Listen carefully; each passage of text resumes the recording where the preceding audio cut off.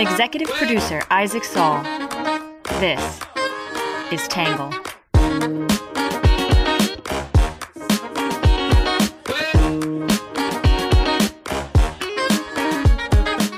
Good morning, good afternoon, and good evening, and welcome to the Tangle Podcast, the place we get views from across the political spectrum, some independent thinking, and a little bit of my take. I'm your host, Isaac Saul. Today is Tuesday, December 19th, and we are going to be talking about a very important and I think reverberating story from Gaza, from Israel, about the Israeli Defense Forces inadvertently killing 3 Israeli hostages in Gaza. This story has resonated, obviously, in a huge way domestically in Israel, and it's gotten a lot of attention in the United States today, too. And I think this is a moment where the war could change. I think it could shape this future that we're kind of watching unfold right now in front of us. So I want to talk a little bit about that. We're going to, as always, share some views from across the political spectrum, and in this case, also some views from Israel.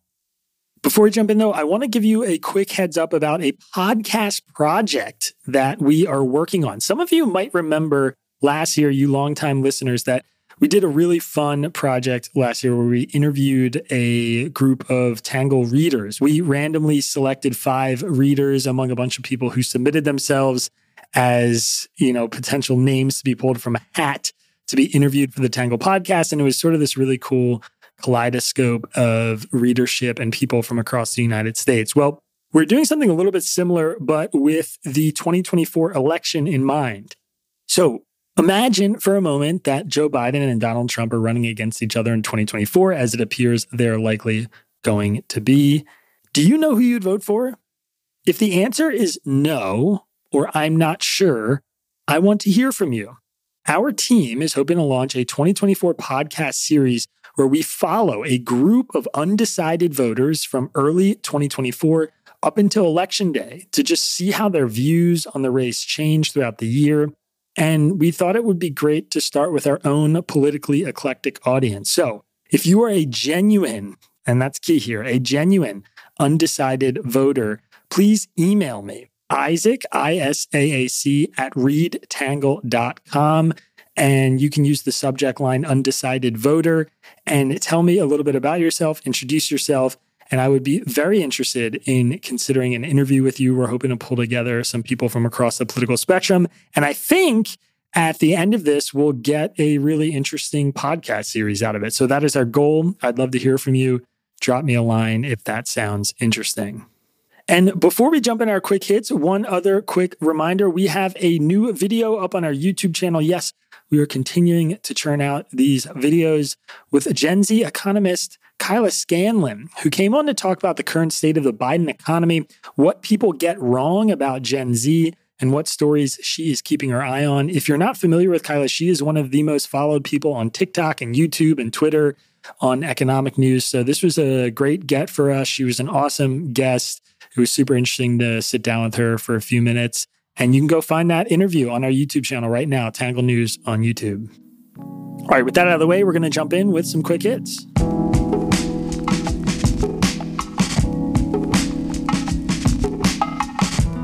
First up, Texas Governor Greg Abbott, the Republican, signed a law that allows state law enforcement to arrest migrants that cross the border illegally from Mexico. Number 2, the iconic American company U.S. Steel, the Pittsburgh producer, has agreed to be bought by Japan's Nippon Steel. Number 3, Pope Francis is allowing the Roman Catholic Church to bless same-sex relationships in certain situations, though he did not alter the church's doctrine around same-sex marriage. Number 4, at least 111 people were killed and hundreds more were injured after a magnitude 6.2 earthquake in northwestern China. And number 5, Southwest Airlines will pay a record $140 million fine to settle a federal investigation into the massive 2022 holiday service disruption.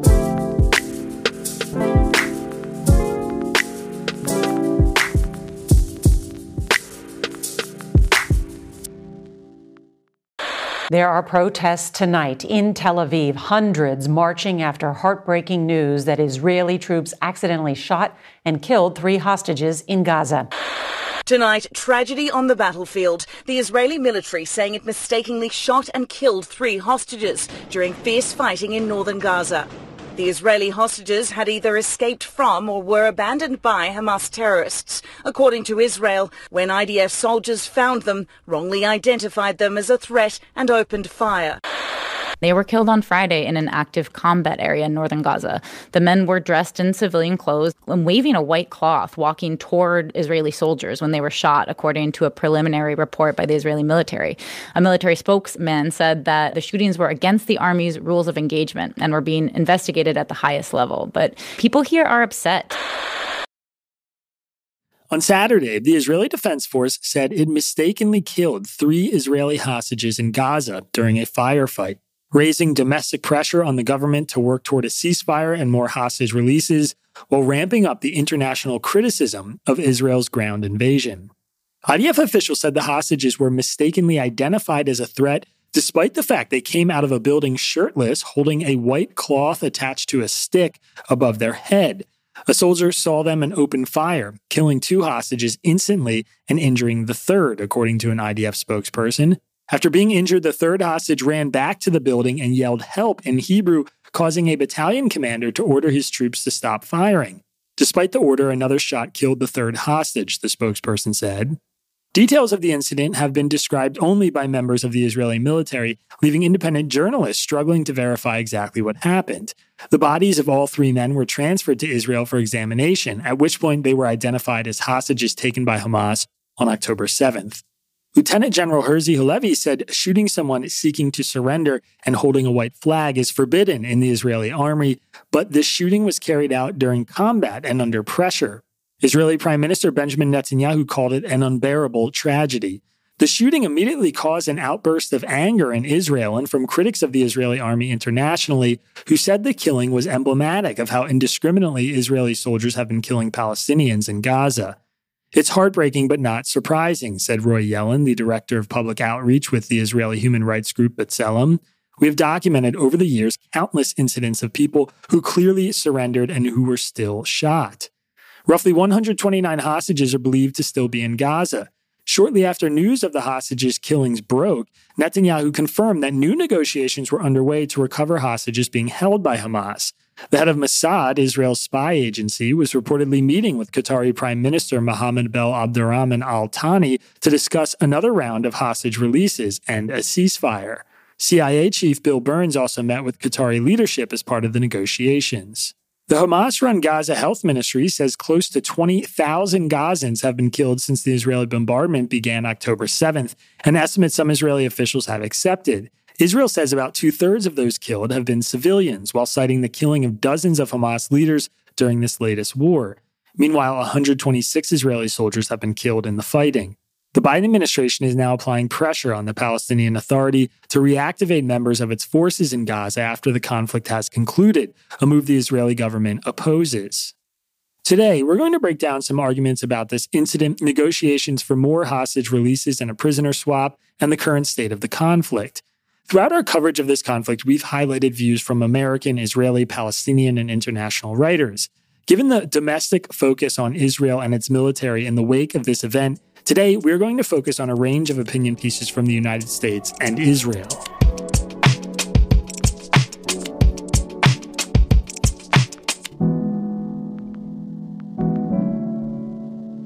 We'll be right back after this quick commercial break. First up, we'll start with what the right is saying. Many on the right are mourning the incident, but stand firmly behind the IDF's approach to fighting in Gaza. While some note that tragedies like this are part of war, others say Hamas is solely responsible for deaths on both sides of this conflict. In PJ Media, Rabbi Michael Barclay wrote about the tragedies of Israel waging ethical war. It has been a terrible day for Israel, and it is a demonstration not only of the horrors of war, but also of the inherent dangers Israel consciously embraces daily, he wrote.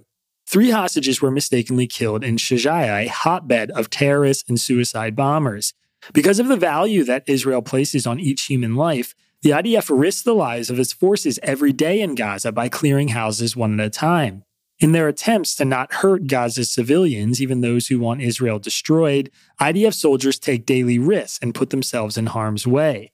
While we mourn the deaths of innocents, we must also give accolades to Israel, a nation so committed to saving every life possible that she risks her own forces clearing one house at a time rather than take the easier road of keeping her own soldiers safe. It is a true testament that Israel protects her citizens with her army, while Hamas protects its army with its civilians. Red State blogger Streif discussed the important context around the hostages' deaths. The IDF had not considered the possibility that hostages would flee captivity and wander around the battlefield. New rules of engagement have been issued to take into account that scenario, Streif wrote. It's easy to Monday morning quarterback a young, frightened, probably sleep-deprived soldier over the actions that led to his tragedy. Rarely does complete information exist in combat. Soldiers have to use their training and experience to fill in the gaps and try to make the right decision. When you put incomplete information into the context of suicide bombers and terrorists operating with neither uniforms nor weapons, it is easy to see how this came to be. Regardless of the outcome of the IDF investigation, the one salient fact to keep in mind is that none of this would have happened had Hamas not attacked peaceful Jewish settlements on October 7th. Every single death in this conflict emanates from that event, and Hamas alone is to blame for all the deaths on both sides.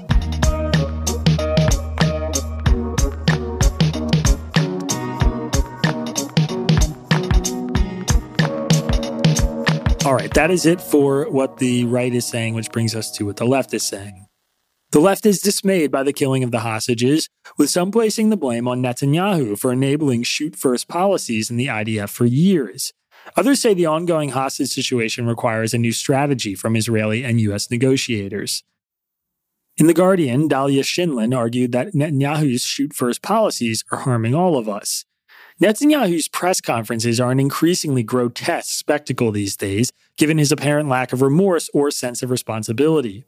Nevertheless, he got one thing right on Saturday evening. Since the tragedy, he said, he could not stop turning over the tiny hypotheticals that could have saved the hostages' lives. The one-way road to Friday's nightmare was paved by the de facto indulgence of shoot-first policies. The idea that these unacceptable practices would be targeted only at Palestinians, as if the two populations are not joined at the heart of this mess, is a lie. Of course, it was Hamas that lured Israel into the corrupt trap of this filthy war. Blinded by pain, rage, and humiliation, Israel only followed one path: overwhelming force, Shinlin added. The outcome is incomprehensible death, misery, and destruction in Gaza, mistakes like shooting the hostages that can never be undone. In the Washington Post, Jason Rezaian warned against learning the wrong lessons from the latest Israel-Hamas hostage deal. Nearly every aspect of the ongoing conflict in Gaza has been a tragic disaster, except for the recent negotiations that led to the hostage releases. Freeing more than 100 people is a success by any metric, but even more critically, the effort should stand as a wake-up call to the world about the urgent need to combat the scourge of hostage-taking, a phenomenon that has only become more prevalent in recent years, he wrote. Above all else, the hostage deal stands as a rebuke of the tired notion that one does not negotiate with terrorists, state or non-state alike, to free the unjustly detained. There is, therefore, an urgent need to come up with a comprehensive hostage strategy to be pursued by the world's democracies and other friendly governments to cultivate deterrence options. It's critical that the problem be approached holistically, not as a series of one-off outrages, which is how most countries approach each new case today, Rezaian wrote. Israel's goal of neutralizing Hamas is legitimate, but the cost in innocent Palestinian civilian lives is tragic, unacceptable, and ultimately counterproductive. And it certainly does nothing to combat future hostage-taking.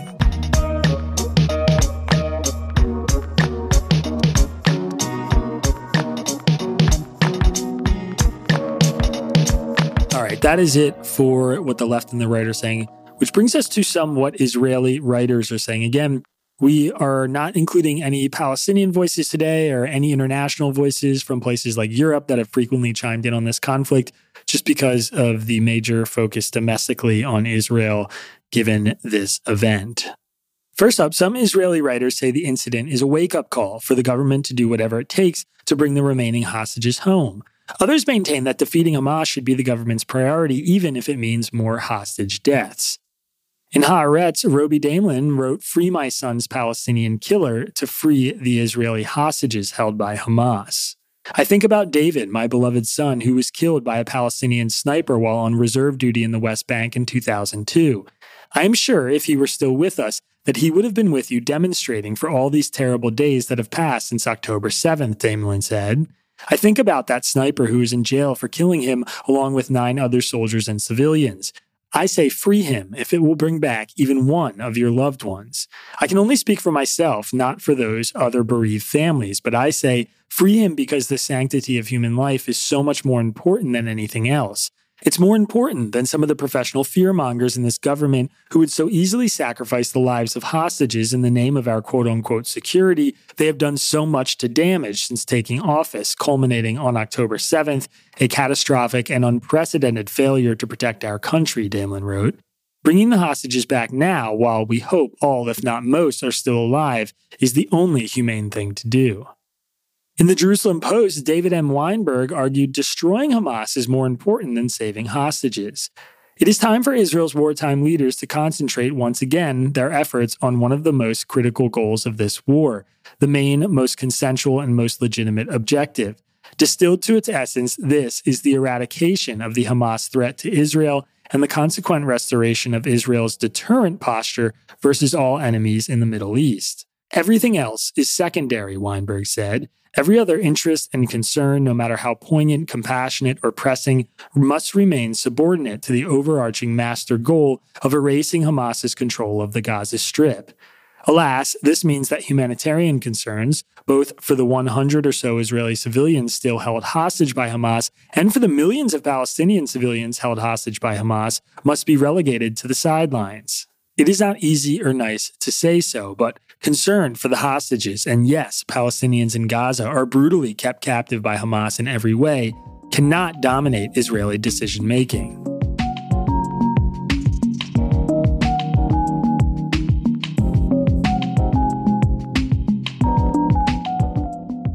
All right, that is it for some takes from the left and the right and from Israel, which brings us to my take. So, on the one hand, there is something uncomfortable about how much attention this event has gotten, especially in Israel, given the number of innocent Palestinians in Gaza who are dying every day at the hands of the Israeli army. On the other hand, it's also pretty understandable that this story is reverberating so strongly. The image of an army ostensibly tasked with bringing home hostages, mistakenly killing them, is such a stark reminder of how awful war is that it cannot be ignored. I'm not going to sit here and judge the individual soldiers responsible for this shooting. I've never been in a war, and I can't imagine what it's like for a 19-year-old traversing Gaza in these conditions trying to differentiate enemy combatants from innocent Palestinians from Israeli hostages. As gut-wrenching as they are, mistakes are bound to happen, and it's easy to be a Monday morning quarterback from thousands of miles away after events like this. I've also seen time and again during this war how risky it is to draw conclusions from big events that I don't yet know enough about. I'm not here to do that.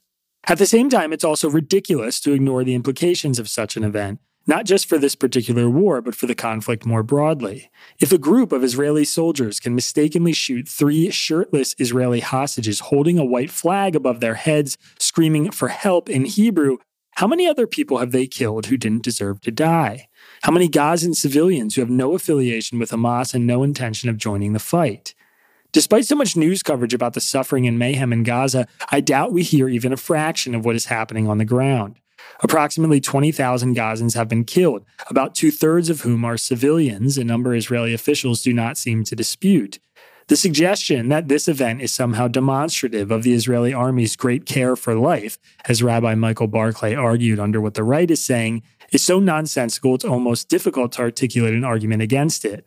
I cannot refute the implication.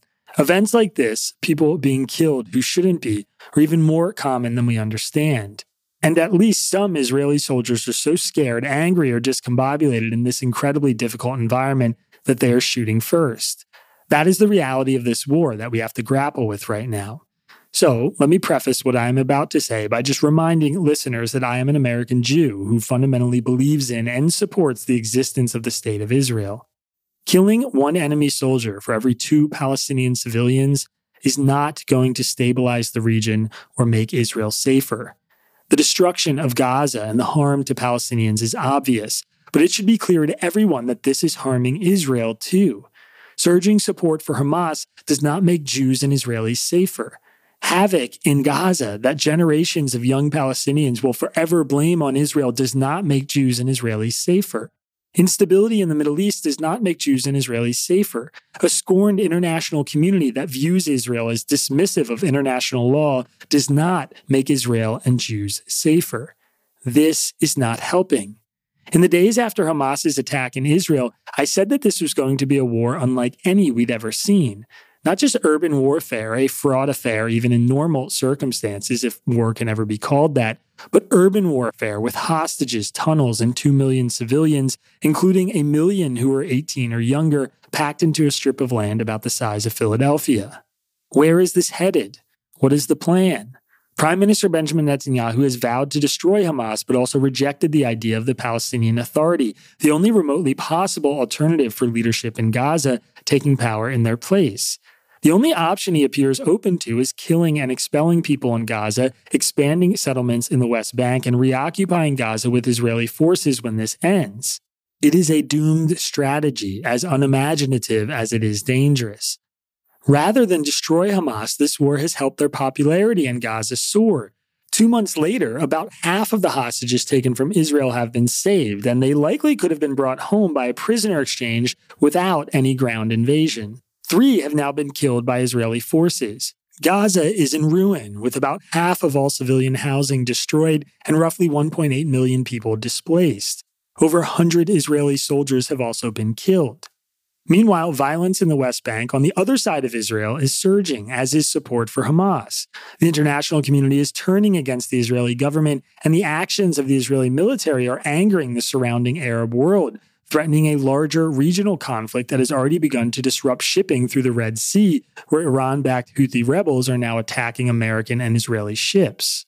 At what point does Netanyahu look around and realize this is not working? He's a failed leader, corrupt, divisive, incapable of keeping his people safe, and now dragging the country into the kind of war that will hurt it more than it helps. The best argument he has for continuing this offensive is quote-unquote deterrence by force, that Hamas and other Iran-backed proxy groups will look around, see what Israel is doing, and decide they want none of that in the future. And yet all this is actually done is justified to Palestinians Hamas's stance of armed oppositions and reward them with love from the Palestinian people. Israel is providing them with even more justification for future violence in the eyes of the international community and more legitimacy as a political group that can competently negotiate the release of hostages. All the while, the deterrence has been totally non-existent. There have been increased attacks on U.S. and Israeli forces throughout the Middle East, and more of Israel's neighbors are rattling their sabers about a larger war. Again, Netanyahu's stated goal was to destroy Hamas, but the IDF's push into Gaza may have moved Israel farther away from that goal than ever. Israel is not going anywhere. There is not going to be a Palestine from the river to the sea. There's not going to be a massive return of 20 million Palestinians to the state of Israel. As difficult and terrible as that might be to some people, it is the honest truth. Israel exists as a state the same way most countries in the modern world have come to exist, through conflict, victory, and war, global recognition, and ancient connection to the land. Any pragmatic people looking for genuine solutions to this conflict need to move forward, understanding that any end to it will involve a Jewish state existing in or around places like Jerusalem and Tel Aviv. The so-called one-state solution, a single unified nation of Israelis and Palestinians living side by side, currently feels impossible, and some version of a partition and two-state solution continues to look to me like the most realistic path out of this mess. I wish for an independent and sovereign Palestinian state. I pray for people smarter than I am who can get us there. Given that every moment of what is happening now has to hold the tension of Israel's right to exist and defend itself, with the need and equal right for the Palestinian people to exist with self-determination without being subjected to indiscriminate killing by their neighbors, and next to a neighbor, Israel, that is obeying international law. After October 7th, there was always going to be a forceful response. Hamas's heinous attack forced Israel's hand, and Hamas deserves plenty of blame for the current state of Gaza in more ways than one. I wish the Palestinian people would see that more clearly, and I hope they abandon Hamas as a leadership group the first chance they get. But Israel is beyond responding with force. It's beyond a planned countermeasure, and it's well beyond bringing peace or security. Israel is nearly alone in this war, with its only remaining ally now wavering, killing not just civilians but its own people, and making the region less safe for itself along the way. It has its hand on the steering wheel and an outsized role in what happens next. It is way past time for a new strategy.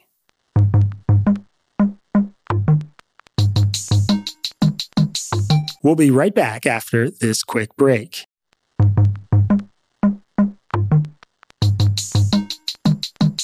All right, that is it for my take.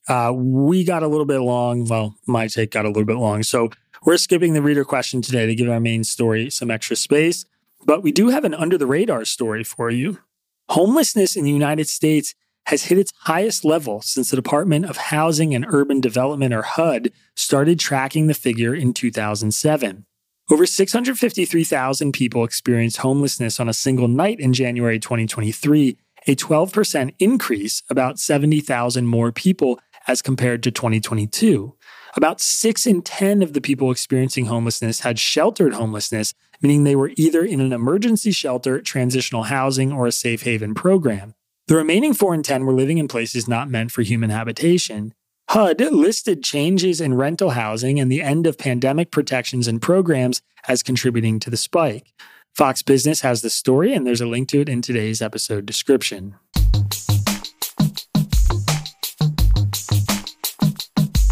All right, next up is our numbers section. The approximate number of people taken hostage by Hamas on October 7th is 239. The approximate number of hostages still being held by Hamas in the Gaza Strip, according to the Israeli military, is 129.